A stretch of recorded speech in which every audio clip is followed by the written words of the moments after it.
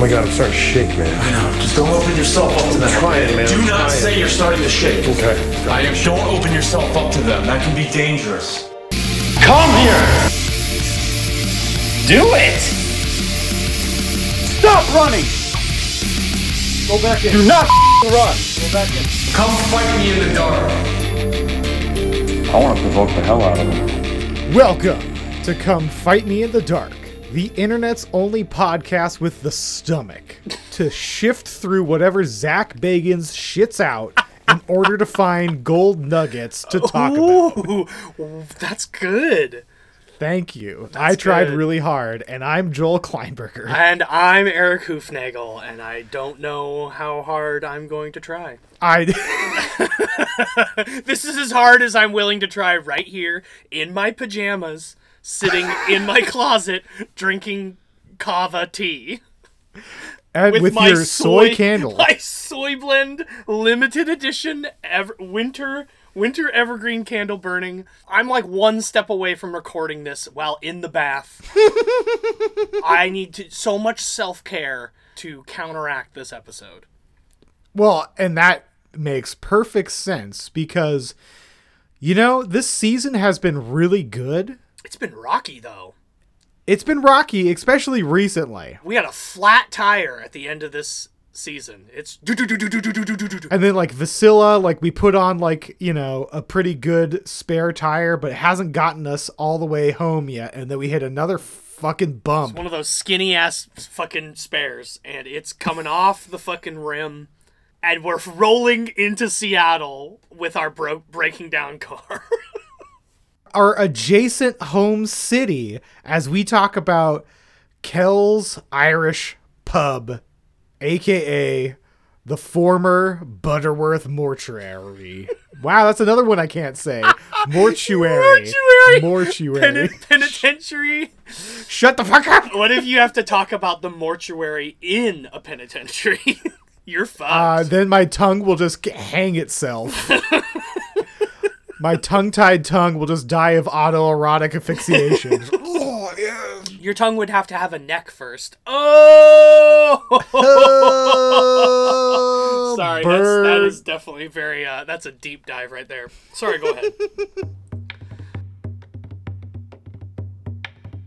Just a few blocks away, we find ourselves in a far stickier situation, investigating the century-old building that housed the city's first mortuary.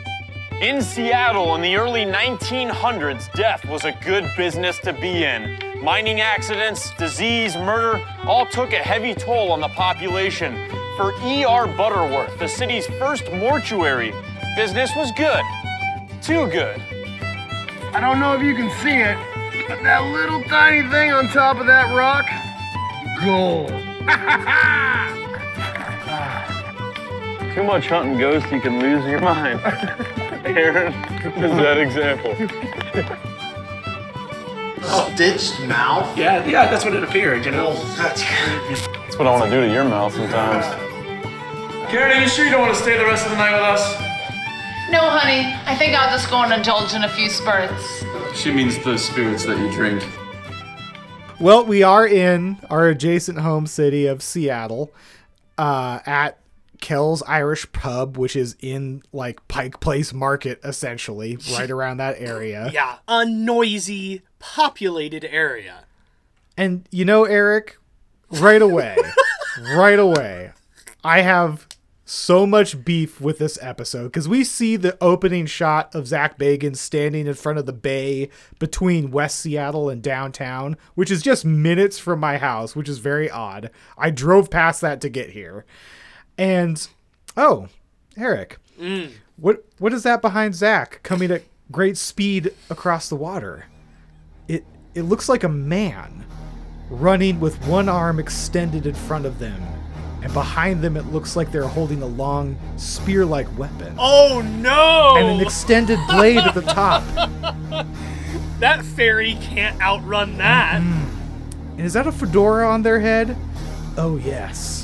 That's the last thought that Zach has before I, clad in my regalia, leap from the water, hovering in the air, the sun catching the glint of my naginata, My fedora casting a shadow on the ground, and suddenly, shing!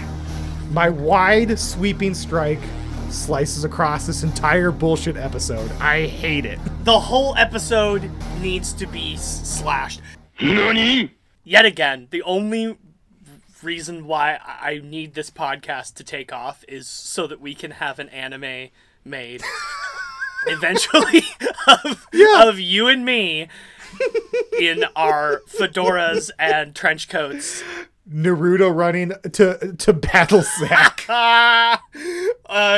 You with that, who's that judge that you love? Alexandra Holzer? Yeah, you'd have a pillow of Alexandra Holzer.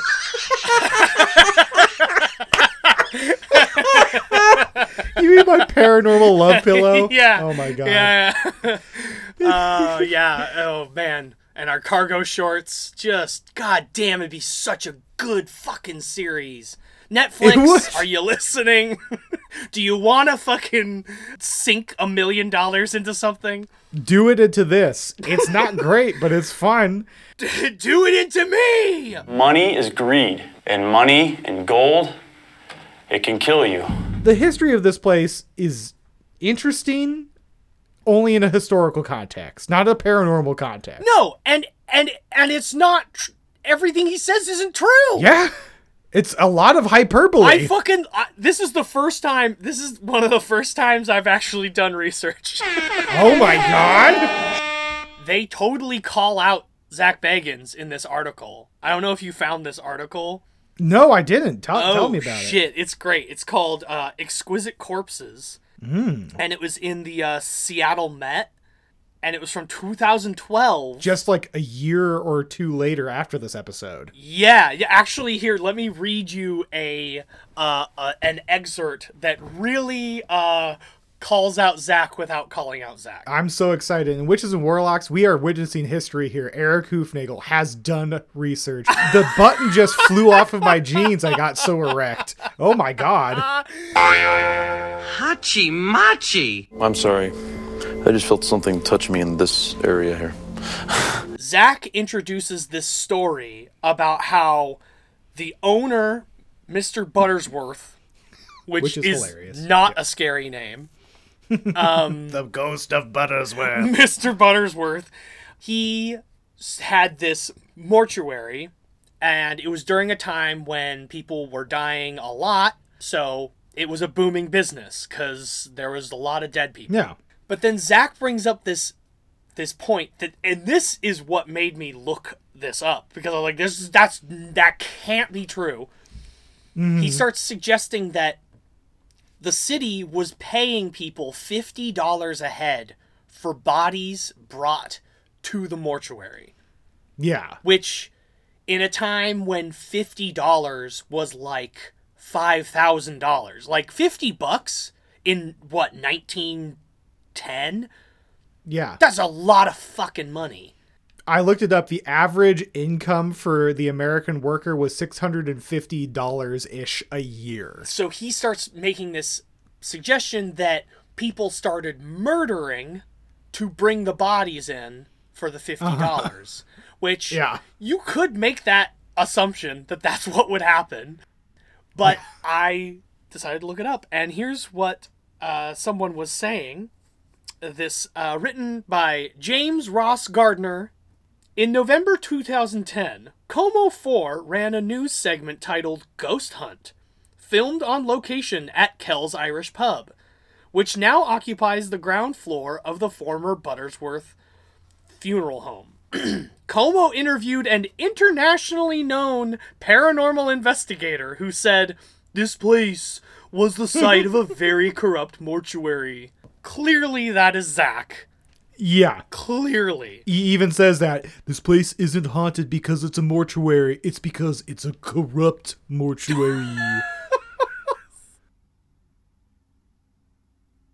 A Como newscaster spared no alliteration to elaborate. E.R. Buttersworth and Sons, she said, were accused of collecting corpses for cash. The reference was to a book titled Cemeteries of Seattle, which reports that In the early 1900s, undertakers raced each other to stockpile dead bodies, for which the city would pay $50 a head. The implication was that the Butterworths were among the hearse racers. Mm-hmm. The claim makes for a good tale, but Bert Butterworth Jr., E.R. Butterworth's great-great-grandson, says it ain't so. Yeah. Quote, with all due respect, he boomed through the phone on a recent afternoon, you have no idea what you're talking about.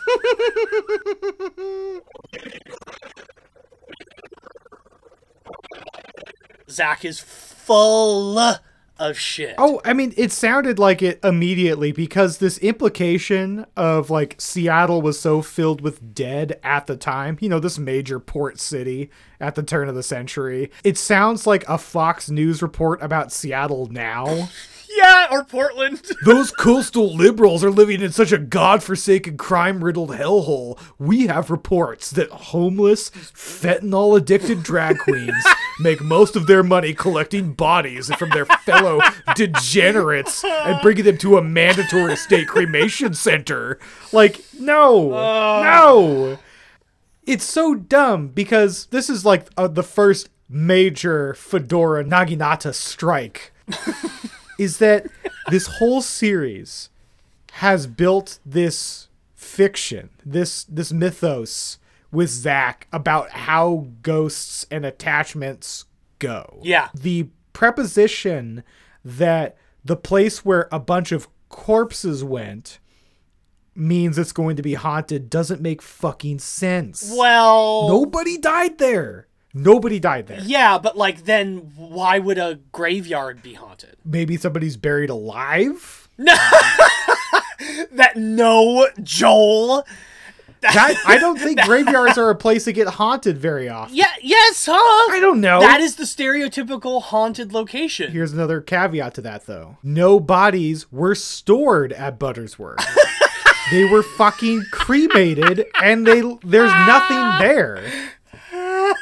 I think there's something so funny about you angrily saying the word Butterworth in an argumentative tone. But it's the fucking... There's no bodies there. Buttersworth is not a murderer. Right. Maybe a scumbag? Sure. And I kind of doubt it, you know? I'm gonna be a devil's advocate for this whole fucking thing because Zach is so dead set on the idea that Mr. Buttersworth was such a monster.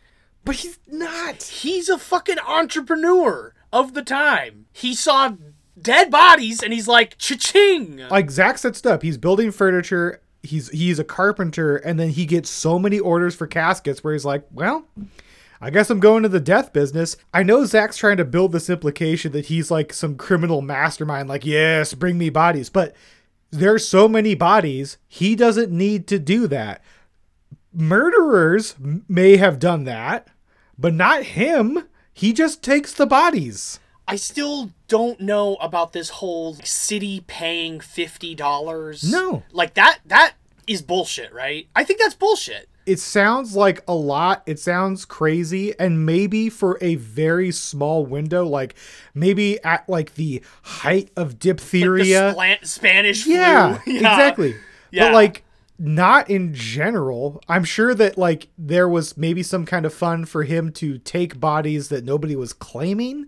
But he just has a business, and business was good. Like, the only thing that really makes him sound like a scumbag was working with Linda Hazard. Man, also, they try to make her out to be something a lot more intense than what she was, which was a quack.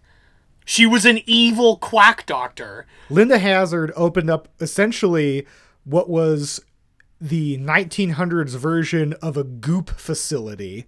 Like, she's just 1900s Gwyneth Paltrow. She's just a fucking money-hungry, fame whore, like, asshole. Like, that's it. She thought that she was a doctor. Yeah. She thought she knew what she was talking about. It's like Road to Wellville. Yeah. You know? It's like that fucking Graham bullshit. Eat the flakes and don't drink water anymore or some bullshit, you know? Her whole thing was when she was young, she was like an active person, and then a doctor of the time, like a real quote-unquote doctor, even though medical science at the time was kind of the fucking Wild West. The doctor gave her like parasite pills for intestinal problems. And so it fucked up her bowels forever. So her solution to that was to just give herself enemas every day. Oh, shit. So she started and there's a book that got published at the time about starvation diets, and one guy cured typhoid, quote unquote, cured typhoid one time by starving a guy for 30 days. Sounds like his body just fought off the disease, but whatever. So this is the 1910 equivalent of like bloodletting. Yeah. It didn't, stop. We still have that. I know. She's just Gwyneth Paltrow. Like, yeah. Gwyneth Paltrow sells jade eggs to people put up in their pussies that could give them sepsis. This bitch had people come to her facility, and her whole premise was, you come here, you don't eat, and you sit around in a beautiful place in nature. And I know exactly where this place is, and technically Dude. I have access to it. If the witches and warlocks want to put the pressure on me to call my ex-girlfriend and to call her friend who owns the property now. You know what? Hey, witches and warlocks, if you want to put the pressure on, I'll fucking go. If I get to go and hang out in nature and not eat and just get real skinny, I mean, it's not functional anymore.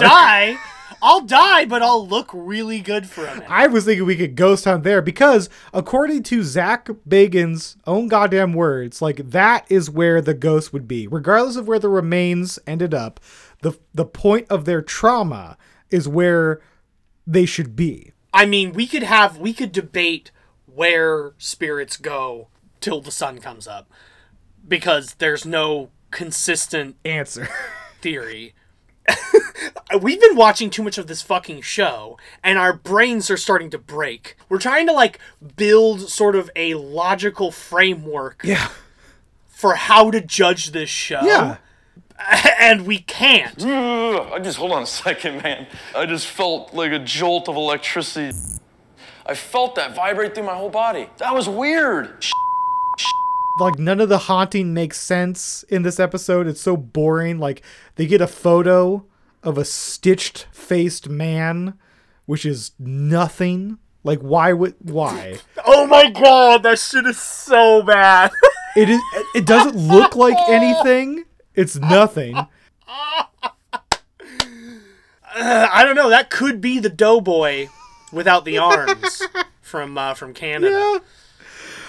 But Eric, when informed of the stitch-faced ghost that was captured on film, Zach does look to Aaron and says, "That's what I want to do to your mouth sometimes," which is an amazing lead-in to an AO3 erotic BDSM fanfic. Dude, Joel, I paused it and thought immediately, how many times is Joel going to use that clip for the rest of our fucking podcast? Oh, it's going to go in the high rotation. That is definitely going in high rotation. That's what I want to do to your mouth. Oh yeah, you know what's up. Stitched mouth? Yeah, that's what it appeared, Oh, that's creepy. That's what I want to do to your mouth sometimes. All right now, Aaron, it's time for you to go down in the cellar. John, lock this guy down in the cellar. He's been a bad boy. My pleasure. Please don't hurt me. I'm not here to be hurt. The other stuff is just nothing. Like, Karen McAleese, the co-owner and manager, she is very Irish as she says, "Oh, yes, a mirror fell off the wall. A mirror fell off the wall and broke." And it's like, okay, a mirror falls. And she's like, "It broke, but it didn't shatter in the way that normal shatter." It's like sounds like safety glass to me. Yeah, it sounds like a well-designed mirror. Like, okay. The descriptions of all the haunting activity are regular bar things. Like, a cup falls off the bar. Whoopty shit. Or there's creepy people outside putting their hands against the window because it's fucking near Pike Place Markets. I know. As somebody who lives in Seattle, my Naginata slashes again because Mercedes Jaeger says like, oh yes, I've seen dirty hands pressed against the window. And it's like, you're in downtown Seattle. You're 2 blocks away from literally the problem area of Seattle. You're next to a fucking port. There's homeless people everywhere. I used to work down there. You see one walk by during this episode. The last time I was on a date, like 2 blocks up from this place, a homeless man with no shirt, pants around his ankles, just wearing boxers, was singing what they believed to be opera at the window that I was sitting next to. Like a dirty hand smacking against the window is gonna happen at your alleyway bar in fucking downtown Seattle. It's not a ghost. Man, if I blamed the shit I hear in my neighborhood on the paranormal. Yeah, you would be in the most haunted area of the world. So haunted and so unfair to the dead. That is a true recipe for a lot of trapped souls. It's a weird area, Pike Place, because it's definitely like a highly patrolled area for cops because it's a tourist area, which comes into my next point about why this episode is bullshit, because Zach says Kells called them for help with their the hauntings in their location. So this is just this is a smart businesswoman in Karen being like, we got a haunting story, so hey, it's free exposure. Why the fuck not? Get the asshole over here. Yeah. First of all, when Zach suggests that people are calling them for help, that is so silly. He's not an exorcist. No. At best, he's annoying the ghosts away. Is this what you used to ring up here on the altar? And calling all spirits. Please go away. Let me sleep for the love of God. Mercedes Jaeger, one of the only other guests that they talk to, who is a local paranormal historian. She did write a book called Market Ghost Stories, which specifically talks about hauntings in and around Pike Place. And I do think that her interactions with Zach Bagans ruined her taste for the paranormal so much that she just gave up the ghost, if you will. and she opened Ghost Alley Espresso in Pike Place Market and stopped writing about the paranormal and stopped doing tours. Oh my God. And we'll get to why that's Zach's fault later. Yeah, the only thing Zach ever helps with is getting rid of other paranormal grifters by eclipsing them. I think that Zach's main talent is chasing women out of this space. Out of anywhere, away. Yeah. He exercises women. I heard a female, didn't you? Sounds female. Can you jump in this bed with me and cuddle up with me? If you're female? Run, bitch! Run! Zach's asking, like, well, why do you think this place is so haunted? Like, do you think it's all these paint cans and renovations? And Mercedes is like, no, this place has been through so many renovations. It can't be that, which is hilarious because it cuts to Zach taking to the camera like, this fucking bitch. Like, I have never seen him look more pissed, like, huh? Just prior, he was talking to Patrick, and that guy was saying, "Oh yeah, things get really active when you're doing renovations, when things are being changed." And Zach's like, "Oh yeah, that happened." Again, it's a narrative he loves. That explains why La Pilaza was so fucking hot. Yeah. Was because it was in the middle of renovation and never finished. So the ghosts were super pissed. But meanwhile, Mercedes is here sitting across from him and being like, nah, dog, that ain't it. And then he's just like, there are so many good Zach faces in this. And his take to the camera in reaction to that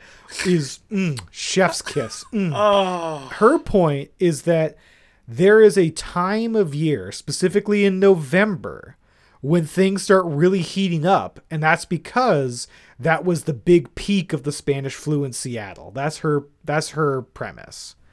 So, Eric, I and a beautiful compatriot of mine, my girlfriend, I went to Kel's Irish Brewery Yeah. in the middle of November on a Sunday when there would have been services in the past, a very haunted day, at night.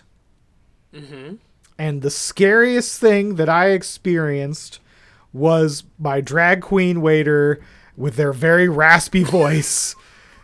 And that's not because of a drag queen thing. It's because raspy voices freak me out during flu season because I'm a hypochondriac. That is the funniest reason to be startled by a drag queen. You know, like they say in a haunted location, you're supposed to be able to feel it. And we've touched it. We've touched a bit. Like, we've been to Northern State Asylum, which I think has a much better recipe for trapped souls than this fucking place. Oh, absolutely. And it did feel creepy at times. This place was like, I didn't feel anything. I even tried to coax the spirits out in my traditional fashion by trying to take a shit that hadn't come out of my body for a few days. Oh, Joel, that's your signature move. That's my signature move, and no ghost visited me on the toilet, Witches and Warlocks. I don't know if I've told the poop ghost story on this podcast. Maybe one day I will. But there was nothing that was scary there, and it was really boring. Like, fuck this place. I don't know why the image of you being haunted while shitting is one of the it will always make me laugh. Like, imagining you fucking, like, what, 19 years old with your long, thin, weird hair. Oh, my beautiful, sitting, like, the volume. Your umbrella of hair, and you're sitting and you're just straining and just looking really bored and fucking tired, and then that's when the haunting starts. Yeah, after 5 days of eating just Chewy bars and Doritos on craft services, just like that level of plugged up. Oh, man. No ghosts came to scare the shit out of me, unlike in Northern State, and... Outhouse on Haunted Hill. And then I got a phantom smell, and it weren't my brand. Nice and late with that. Oh, God. That scared the out of me, and I still have to button my fly up. On this date, after I did try and squeeze one out, I came back to the only paranormal site that this place has to offer, and that is a ghost tour happening. We sat down right next to a large group of people being told the exact same shit that Zach Bagans talked about in this show, as it's being spoken on repeat every other fucking day in this restaurant, because it's a tourist place. It is 3 blocks away from where the Carnival cruise ships dock. It's where people go that are tourists. That's why they called you, Zach. It's not because of help. It's help. Well, yeah, it's for help for money. Obviously. I mean, that's the reason why you bring in a rodeo clown. Yeah. There's no reason to call Zach for anything paranormal besides to amp it up. Exactly. I think even he would agree that's what his job is. Yeah. If none of this is bullshit and we're just taking this at face value, Zach is no bullshit. What he does is piss off ghosts. That's fine. It is just a reverse Scooby-Doo. He's the opposite of the fucking Ghostbusters. He shows up and splats his fucking shit out. You could say that he doesn't bust them, but he edges them. He's a ghost edger. Yeah. He's a ghost fluffer. Yeah, he likes doing burst sessions with the paranormal. Yeah. That stirred it up, I bet. You think? We get our first of 2 skits as Zach Bagans and his boys have to visit Seattle's famous gum wall. It's a very sticky situation as Zach tries to push Aaron into the wall, and it's almost the funniest thing that's ever been captured on camera, as Aaron Aikido flips him and he almost runs face first full body splat Wile E. Coyote into the wall, which would have been amazing to see his reaction if he actually made contact. It's one of those things where it's like, you know the episode is going to blow. Yeah. When they start doing all the tourist activities. I have a horrible, horrible feeling in here. Absolutely horrible. That starts Zach's pun run of the episode. Yeah. Today, the Butterworth building is home to Kel's Irish Pub, a family-run business where alcohol isn't the only spirits to be found. Just a few blocks away, we find ourselves in a far stickier situation. Did you also catch how excited Zach got when they mentioned that there's a little girl ghost? Oh my god. It's the worst. It's the most, like, yeah. He's just kind of like, you know, not very excited about all these stories about glasses falling and mirrors breaking and stuff. And he's like, oh yeah, whatever. And then they're like, and there's like this little girl. And he's like, I'm sorry, what? He's like kind of shrinking down because Patrick is so much taller than him, and he's like uncomfortable being that overshadowed by a gentleman. But then he's like, yes, and then there's a spirit of a little girl, and he's like, what? A little girl? He straightens up and he starts like scratching his arm. He's like, oh. Wow, okay. I didn't know we were doing that. Okay, great.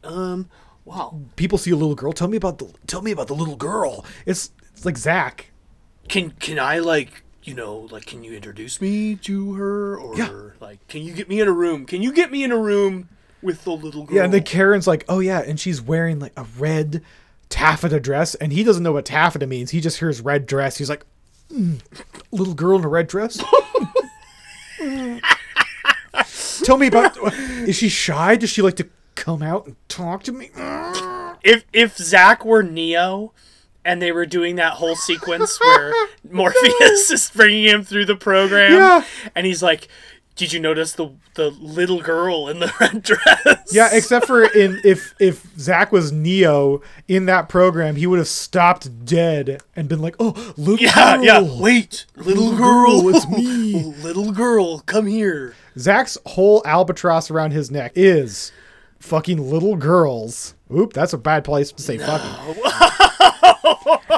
See, that's how we get the podcast shut down. We're not suggesting that Zach Bagans has sex with little girls. We are just suggesting that he has a weird approach and level of excitement to when people say that there are little girl ghosts. Saw the young girl. Who's this young girl? What does she look like? Little blonde girl, red dress. There's a little girl. A red dress. And she wears a red taffeta dress. It's her Sunday dress, and she carries a toy. It's a little raggedy teddy bear.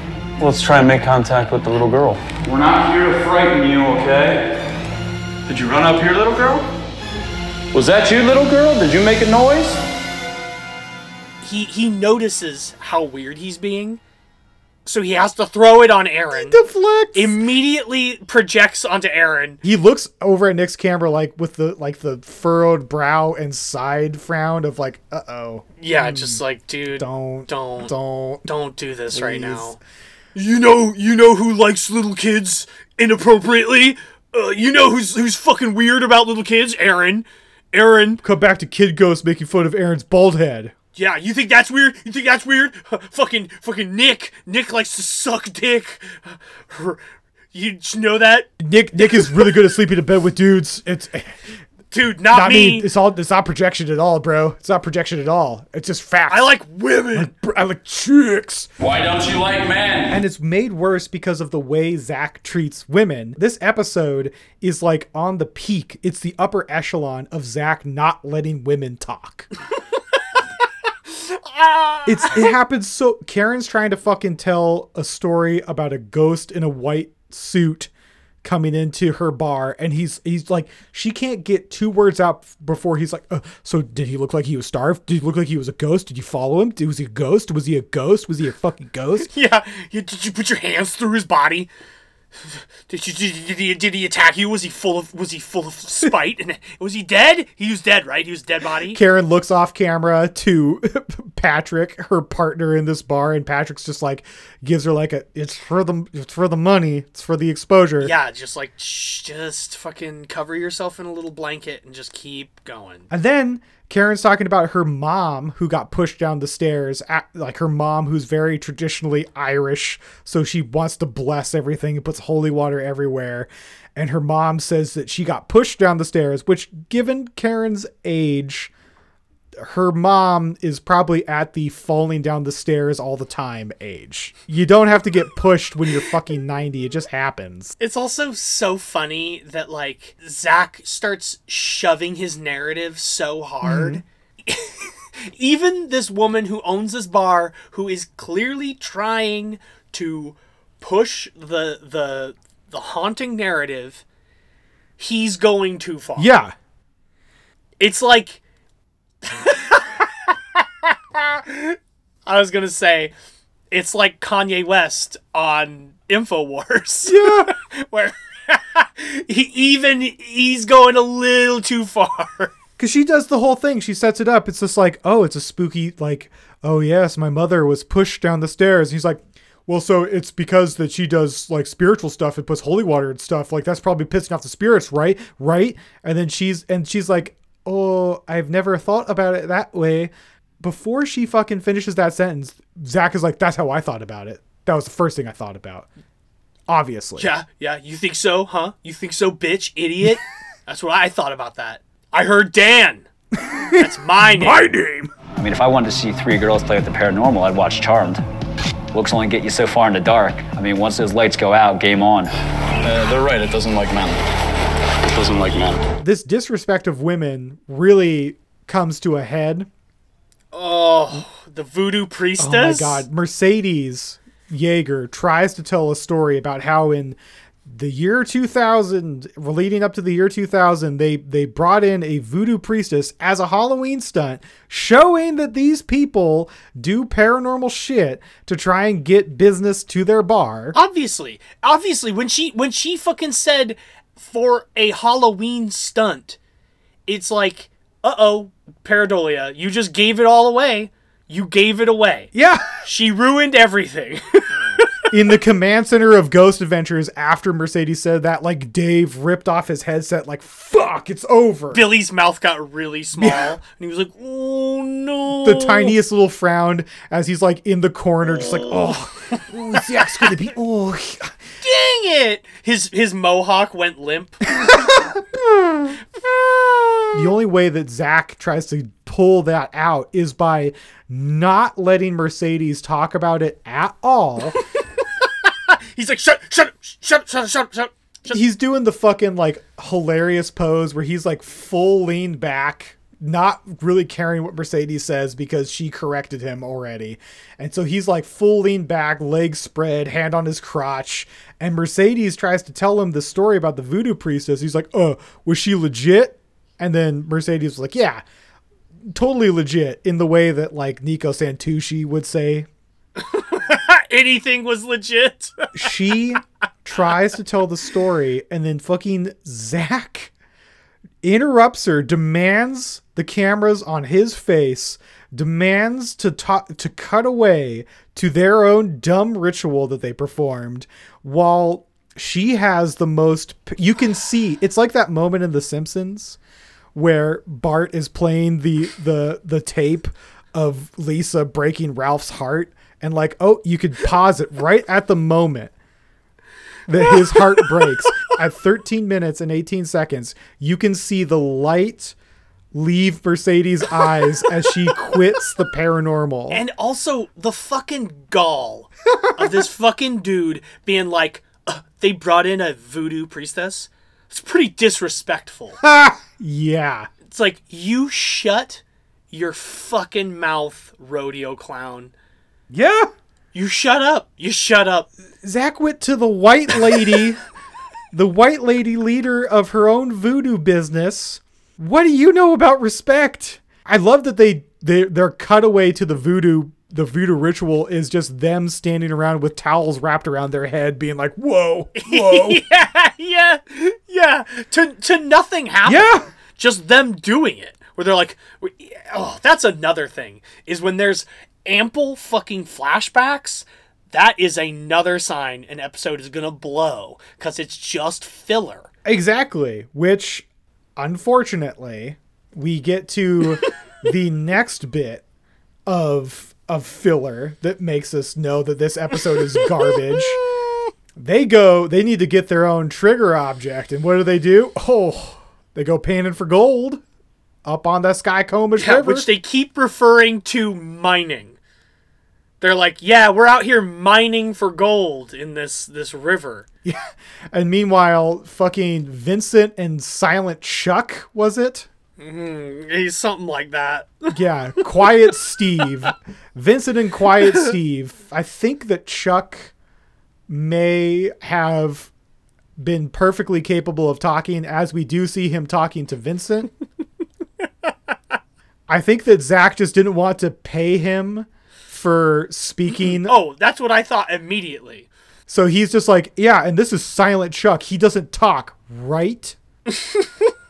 You're not getting a payday. And, you know, the boys pan for gold. They find a little gold. Woo. I don't know if they did. Because they're like, they keep saying that they found gold. I see no gold.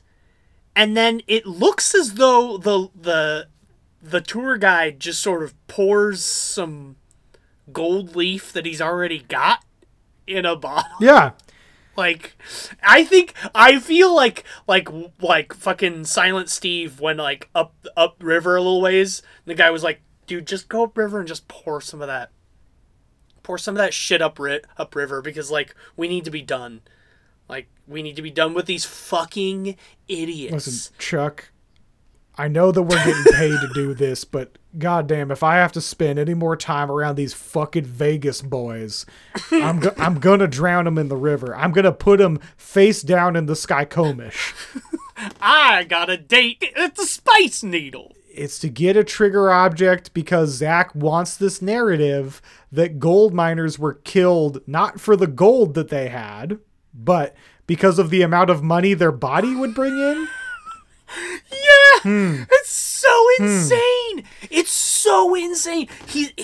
So in his mind, anyone who was seen walking around with a beard, yeah, because if they have a beard, they're definitely a gold miner. Oh yes, obviously. And all you had to do is just walk over and smack them on the back of the head, and hey, another $50. How weird was Seattle supposed to be? It doesn't make sense, Zach. Too much hunting ghosts, you can lose your mind.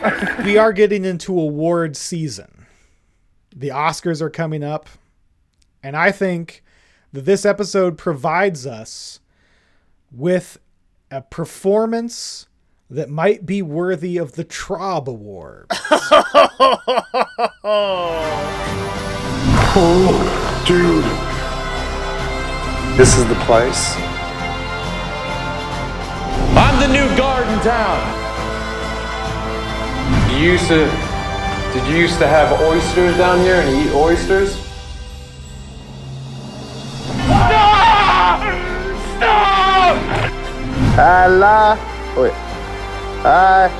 La Pesta. Aaron, you're probably scaring them away. The boys have played cowboys at Tombstone, soldiers at Gettysburg, rookie guards, and fighter pilots. But Zach really comes into his own, I think, in this performance. Method acting as an unrested spirit. Why can't you see me? I'm right here. I'm not supposed to be dead. That's how it's like to be dead. It's so good. It's so good. He is the ambassador of the afterlife. Yeah. And if that's the case, we got nothing good to look forward to. No, because apparently in Zach's world, these people died off-site somewhere, but like in the movies, they are attached sperm ghost style with their little like tail to their physical body, and they're just like, wait a minute, What's happening? I don't understand. Why am I over there? Why can't you hear me? I'm up here. I'm not supposed to be dead. I was killed. That is what it feels like to be an unrested spirit.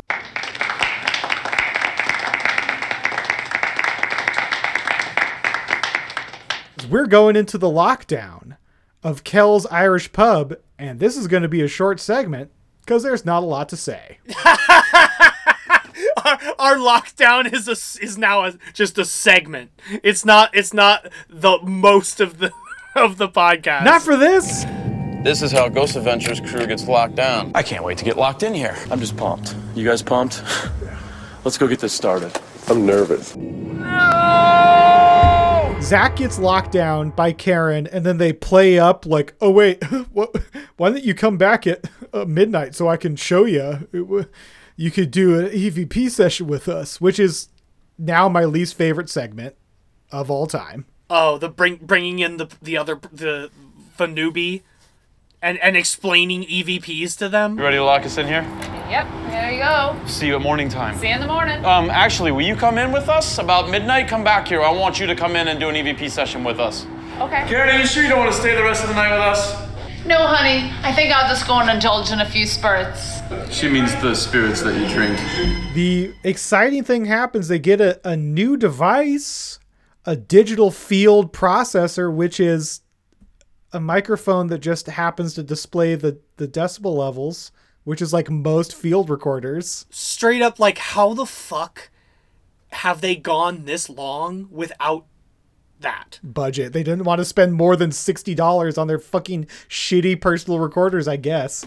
It's just, and it's like not even good though. It's just like a little LED strip that shows, like how loud it is. I know what you're currently recording into, Eric, and I know that it displays this, and it's better. It does, but it's not better. It's better than the fucking thing that they're using. It's not better for TV. What they've got is like it's a perfect Ghost Adventures device. It shows you when you're picking up an EVP on the spot. It's great. It's a great idea. Why not? Yeah. They should always have that. We'll see if it ever comes back. See if they can afford it. And I do apologize, Witches and Warlocks, who do listen to this for any discussion of actual ghosts, because they get the best piece of evidence right away at the top of the episode with a ghost saying, "Get off that thing." And it's the closest thing to a clear EVP that we get. You know what's funny is you saying that that's the best they get, because all my notes say is, "Get off that thing. EVP is lame." But it's lame, but it's the best, because our next EVP they get, as they're walking around, Zach busts out the gold for the trigger object. Dude. Well, he's like, well, you know, there's been reports of a spirit walking around here with a beard. So you just know he was a prospector. It's like he watched Toy Story 2 in preparation for this fucking lockdown. He's like, oh, so that's what a prospector looks like. We've heard stories of a man with a beard who has been clicking his heels saying, "Oh, ha, ha, ha, there's gold in them dar hills. Yeah, yes, sir, I heard about them gold." I heard that he turns the corner and he rubs his hands together and he says, "I'm gonna be a rich man." Ooh, gold, gold, gold. I got gold.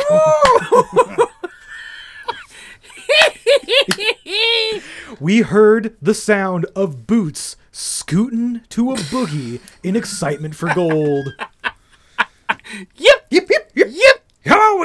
It's like a treasure hunting, okay? And we just found a bunch of gold coins. So Zach is trying to use a trigger object. That's right. He's jingling gold. He's like, "Oh, I've got this gold for you, but I can't give it all to you. Ooh, I can't give you any of it because it's mine, but I can show you where it is." This is the most ridiculous shit, where the boys start doing this like whole, "Check out my gold. You gotta yell if you want the map to my gold mine." And then Aaron, gets taken over by gold fever so much that he goes aggro. He's like, It's mine. I'm not telling I'm him. not telling you where I found my gold. It's mine. He's in the wrong era. Yeah. I think we talked about this before, where he would have been a great prospect. Oh yeah, no. In the Tombstone episode, he's just coming down for the hill. Oh yeah. I gotta keep my mouth shut. He's got a secret treasure map. Big step in mine. You got to take 30 big steps past the old redwood. You gotta take 30 paces, 30 paces west, then take a big step north. Now we do. Do big steps with the boots on. Aaron's aggro apparently gets a clear, according to Zach, clear as day yelling on the EVP. And you know what? It is clear as day because it's downtown Seattle at night. Yeah. And that's exactly what it sounds like. Yeah. Is people talking on the street. With music behind them as though a car is driving by playing loud music on one of the largest It's a huge metropolitan area. It's so fucking obvious what they're hearing. Yeah. And you can also tell that these boys know that this episode is just trash. Yeah. As the episode goes on, Zach's energy, I actually feel sorry for him at the end. You open this episode by talking about how little energy you want to give this episode because of how shit it is. The fact that they let this fucking EVP that is clearly a car driving past playing loud music while other people are yelling is exactly that level of energy. Zach's like, fuck it, send it out. I don't know. Yeah, just put it in there, dude. We got nothing else. We got no more skits. We've done all the tourist activities. We've done all the flashbacks. We've got nothing. Just use the ambience from downtown Seattle. And speaking of getting nothing, the next thing, they get a little kid photo. Oh, God. You could hear the voice of Dave Schrader echoing from his mole mines yelling, Pareidolia! Pareidolia! It's nothing. It looks like a turkey carcass sitting at the top of the stairs. They keep doing a drawing around it, which makes it even goofier because it doesn't look like a child at all. It's like the shape of like a cartoon penguin. All it is an artifact from the camera trying to process night vision. Like, you can see, like, if you drew shapes around if you drew a circle around other things in that frame, it's like looking at fucking clouds. Like, oh, that one looks like a bunny rabbit. It's pareidolia. Those pictures remind me of, like, the first digital still camera I ever had. Yeah. You take pictures in the dark, and it's like 1 megapixel. Like, they're not picking up anything. It's so bad. It's fucking bad. Again, they're trying to get anything they can out of this fucking episode. Blood from the stone. I had to pause this episode several times because I was rolling my eyes so hard. Pulling back the veil when you were like, hey, maybe we can skip we'll record later. We need to skip tonight. I just didn't have anything in the fucking tank. This is one of the first episodes where I felt basically nothing. Where I'm like, this is just bad. Oh, thank God you're not the only one, because I was like, what am I gonna do? Meanwhile, as we are at 1 hour and 40 minutes into our recording, clearly we always bring the thunder, but in that lead up, when you're like staring at one page of notes and you're like, I guess that's all we got to talk about. We're gonna put on our boots and we're gonna walk through this fucking swamp. Yeah. And we're gonna do it together. We're gonna pan for gold. We're gonna find the nuggets in this shit. We're gonna pan for gold in a fucking swamp. Well, the swamp gets deeper because they let Karen back in here. It's just with like Roy Marshall, where it's like 20 minutes elapsed. Nothing. Like, great. Yes! They think that like, as much as that makes me laugh, I don't think it's supposed to. I think it's supposed to be like really interesting and scary, but it's like they add this like scary like speed up noise. Yeah. It's like and Aaron's like, oh my God, it's been 24 minutes of them screaming into the dark. Well, I just love this. Like, Karen looks very bored, and I would have loved to see, after she gets like a couple of Irish whiskeys, and her yelling at her brother, like, what the fuck? Why weren't you there? Why did I have to do that? Why did I have to be with the Vegas boys? You fucking bastard. Oh yeah, she's like wearing her like shawl. She's just tired. She absolutely thought like, oh, well, we would just send them a letter and say, hey, do your ghost shit here. We'll let you stay the night. And she's so ready to leave. I know, the whole time she's just like looking off like, oh yeah, it's very interesting. I'm glad to be up at fucking midnight. I'm a business owner, don't you know?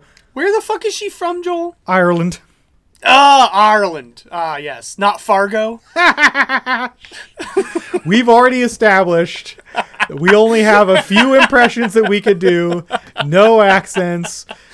Hey, okay, I'm George Takei. Wow, that's funny. If you're curious about what me and Eric are joking about in this conversation, then check out the Come Fight Me in the Dark Patreon. We'll have bonus content, extra skits, and, with enough backers, even more Ghost Adventures related or adjacent fun for you, our witches and warlocks. So join now! And then they go to the chapel, and they hear footsteps. Now this sounds pretty good. Yeah. The footsteps wandering around. The problem with this is, Eric. What? My naginata slices across again because I live in fucking Seattle and I've seen rats the size of goddamn toddlers. Okay, they're next to the fucking ocean. They're next to one of the biggest ports on the West Coast. It's a restaurant. Got fucking food everywhere. Yeah, so it's either a rat or it's one of those like fun downtown homeless people just being like, I think I could probably sleep here tonight. There's no one here. We're really getting to the end of the episode very quickly because they get one more EVP that says he's holding a bomb. Yeah, it's a bomb that'll hurt you. No. Okay, so we debunked that there, guys. Good job. All they do is send Aaron back to the 4th floor, which he gets a good pun out where he's like, there's the stairs at the top of hell. I mean, kills. Oh, Aaron. Oh, yet again. You know it's going to be a bad episode when they hand it to Aaron to get the one-liners. That's when Zach is just like, God, anything, please, just nothing. Again, they bust out a new piece of technology, which usually I'm here for, the inductive microphone. It picks up EVPs and then plays them back to you, like on a short delay, right? Yeah. You can tell that, Bill Chappell made it for them because it's got like a little emblem on it and it says GAC. Yeah. They're so fucking proud of their own fucking shit. The anti-Ghostbusters and their fucking gadgets.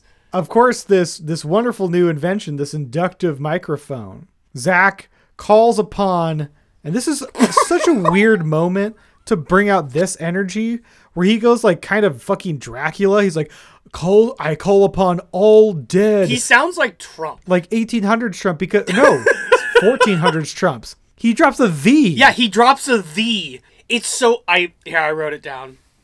I have to say it.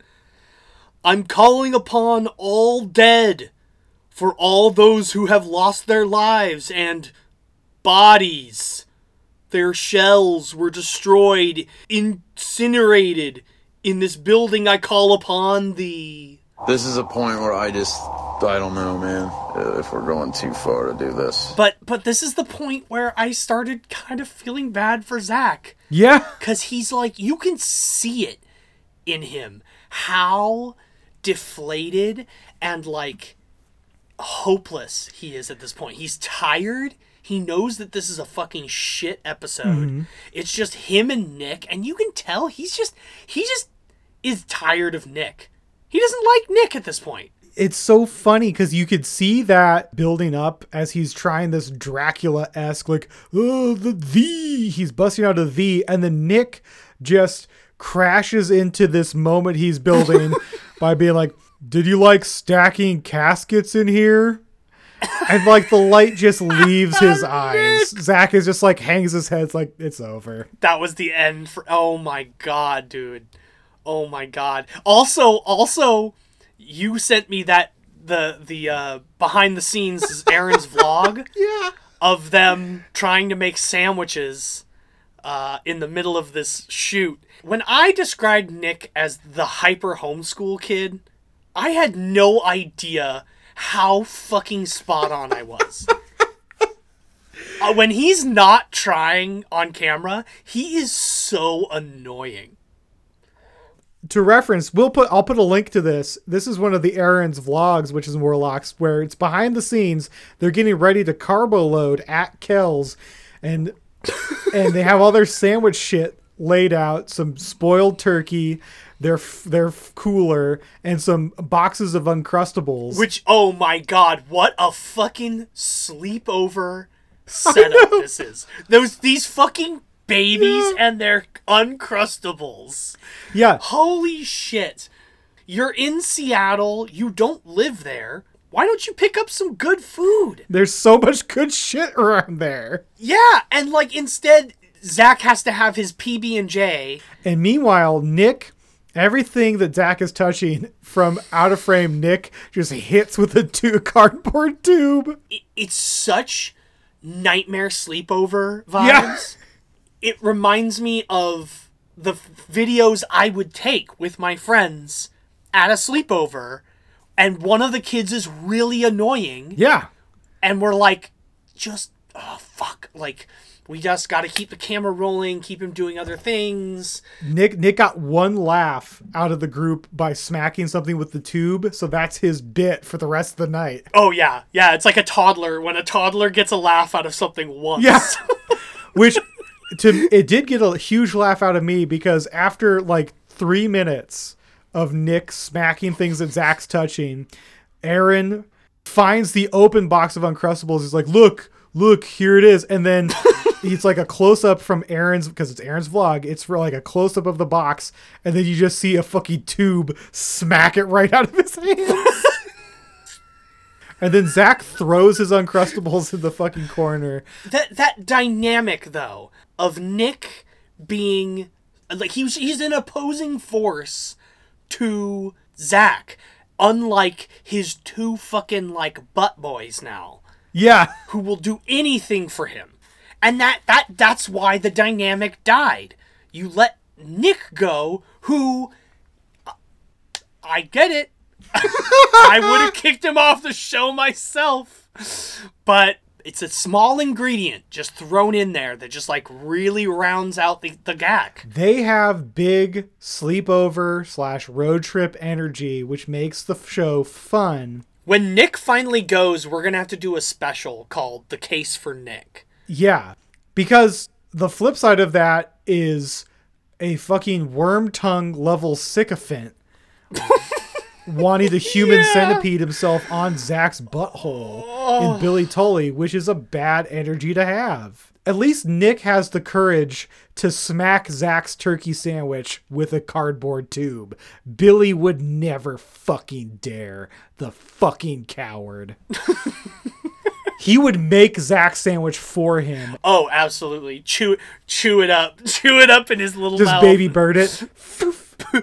Squish it out like little poop out of his little mouth. His mouth is so tight, it's like a pneumatic tube. It would just shoot from across the room. Snack! Billy, snack!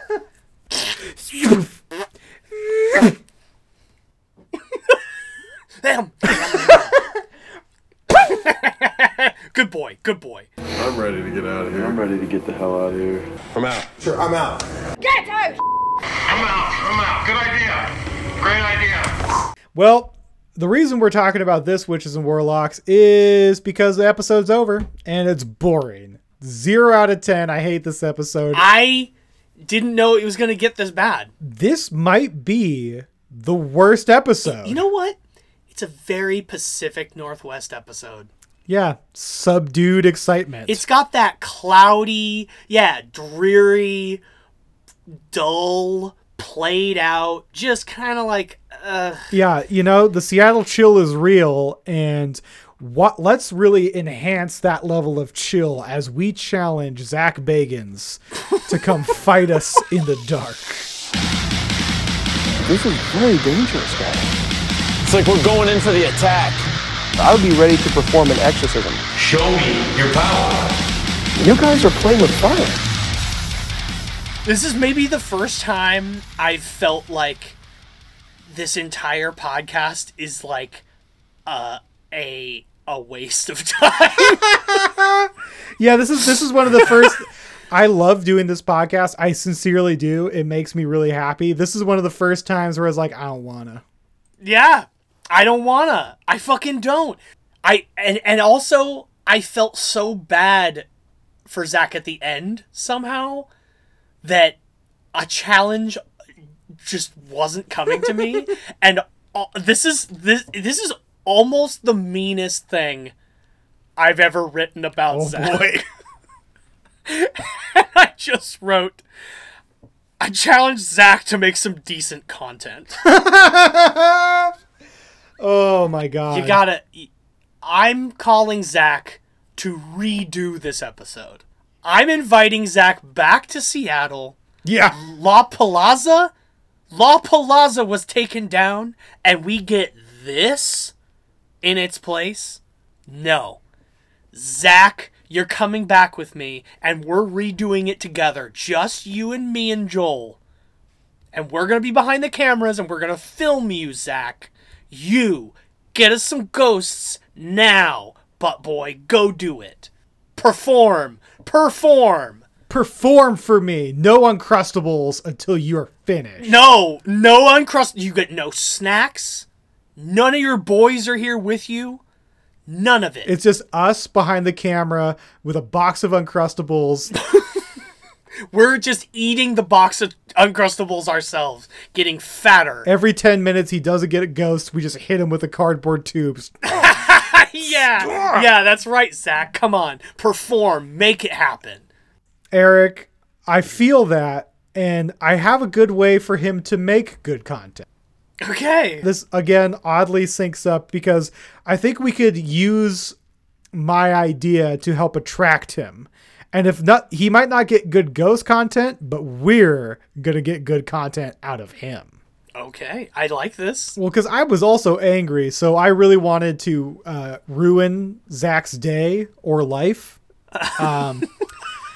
And I do know how easy it is to make a religion in this country. Mm-hmm. Yeah. We have the followers. We have enough followers where we could probably make a religion of our own design and get actual tax exempt status. And it's also really easy to get websites out there and to edit Wikipedia articles. So we create this religion with this lore that goes back, and we'll say it's like a traditional Estonian religion that goes back to pagan times. Zach doesn't do research. He won't know, but we'll say that there is a site of great importance in the Pacific Northwest to this Estonian religion, this pagan tradition. And we are the priests, and we invite him to perform a ritual. Because I want to Sacha Baron Cohen this motherfucker. Bloody Mary, some white lady who's crowns herself the queen of voodoo, tells them to wrap towels around their heads and dance around in the field with fire. He's like, okay. Fucking Lady Snake lays him out in the ancient ram ends like, hey, here's a dagger. He's like, okay, all right.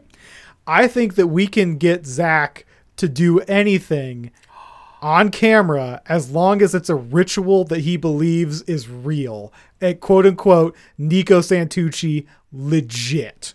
Okay. And I think this is a perfect opportunity to get him and his boys to charge their JO crystals on camera.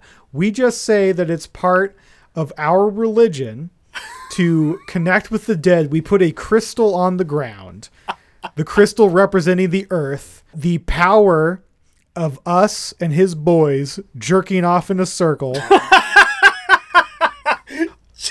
to charge up the spiritual energy. And of course, the release the collective release of cum represents the duality of life and death. The thought of tricking Zach into dropping trow on camera and jerking off onto a crystal, living up to one of the internet's oldest and most storied memes, just makes me very happy. And that's the vengeance I want to enact on him. I'm just imagining that this whole thing is a ploy to get a chance to jack off Zach. You've created an entire religion. You've worked so hard to get your tax exemption. You've gone hunting for this crystal.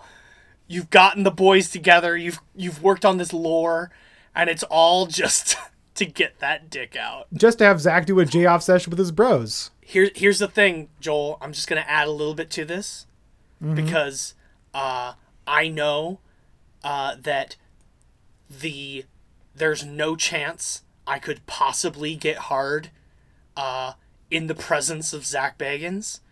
So here's what we're going to do. It's a circle jerk where we're all helping each other out. Oh, yeah. You and I both win, all right? You get to have Zach's dick in your hand. Oh. And Zach has to have my flaccid little dick in his. And he's going to try so hard. And we're going to be like, hey, look, dude, if you can't make me come, like, it's not going to work. And you're not going to get your content. I just imagine.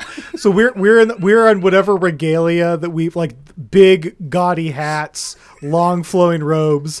The boys have, like, when we make them, like, put a sandwich on their head, an Uncrustable. Yeah, an Uncrustable between their butt cheeks.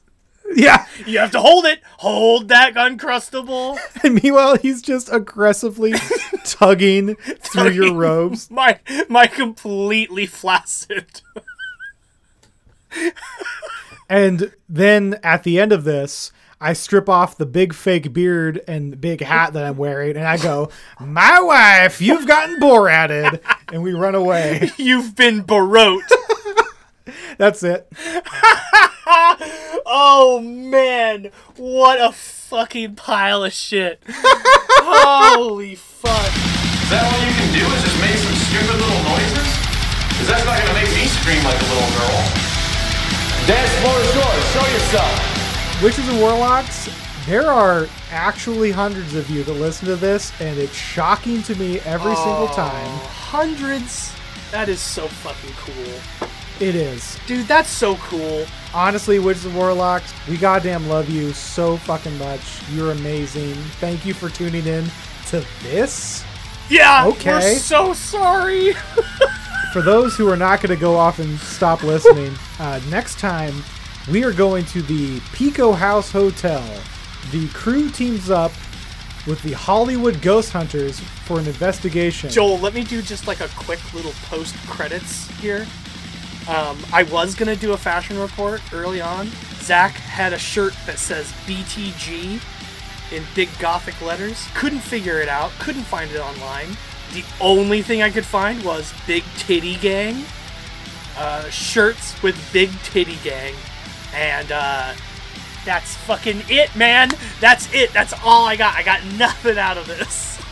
If he is in the Big Titty Gang, then I guess that's one thing that we are in sync with, Zach. I'll be in that gang. That's how you'll get him off. I'll just be like, yeah, Big Titty Gang, bro. Big Titty Gang, bro. Bro, come on. Bro. Oh, join the gang. Come on.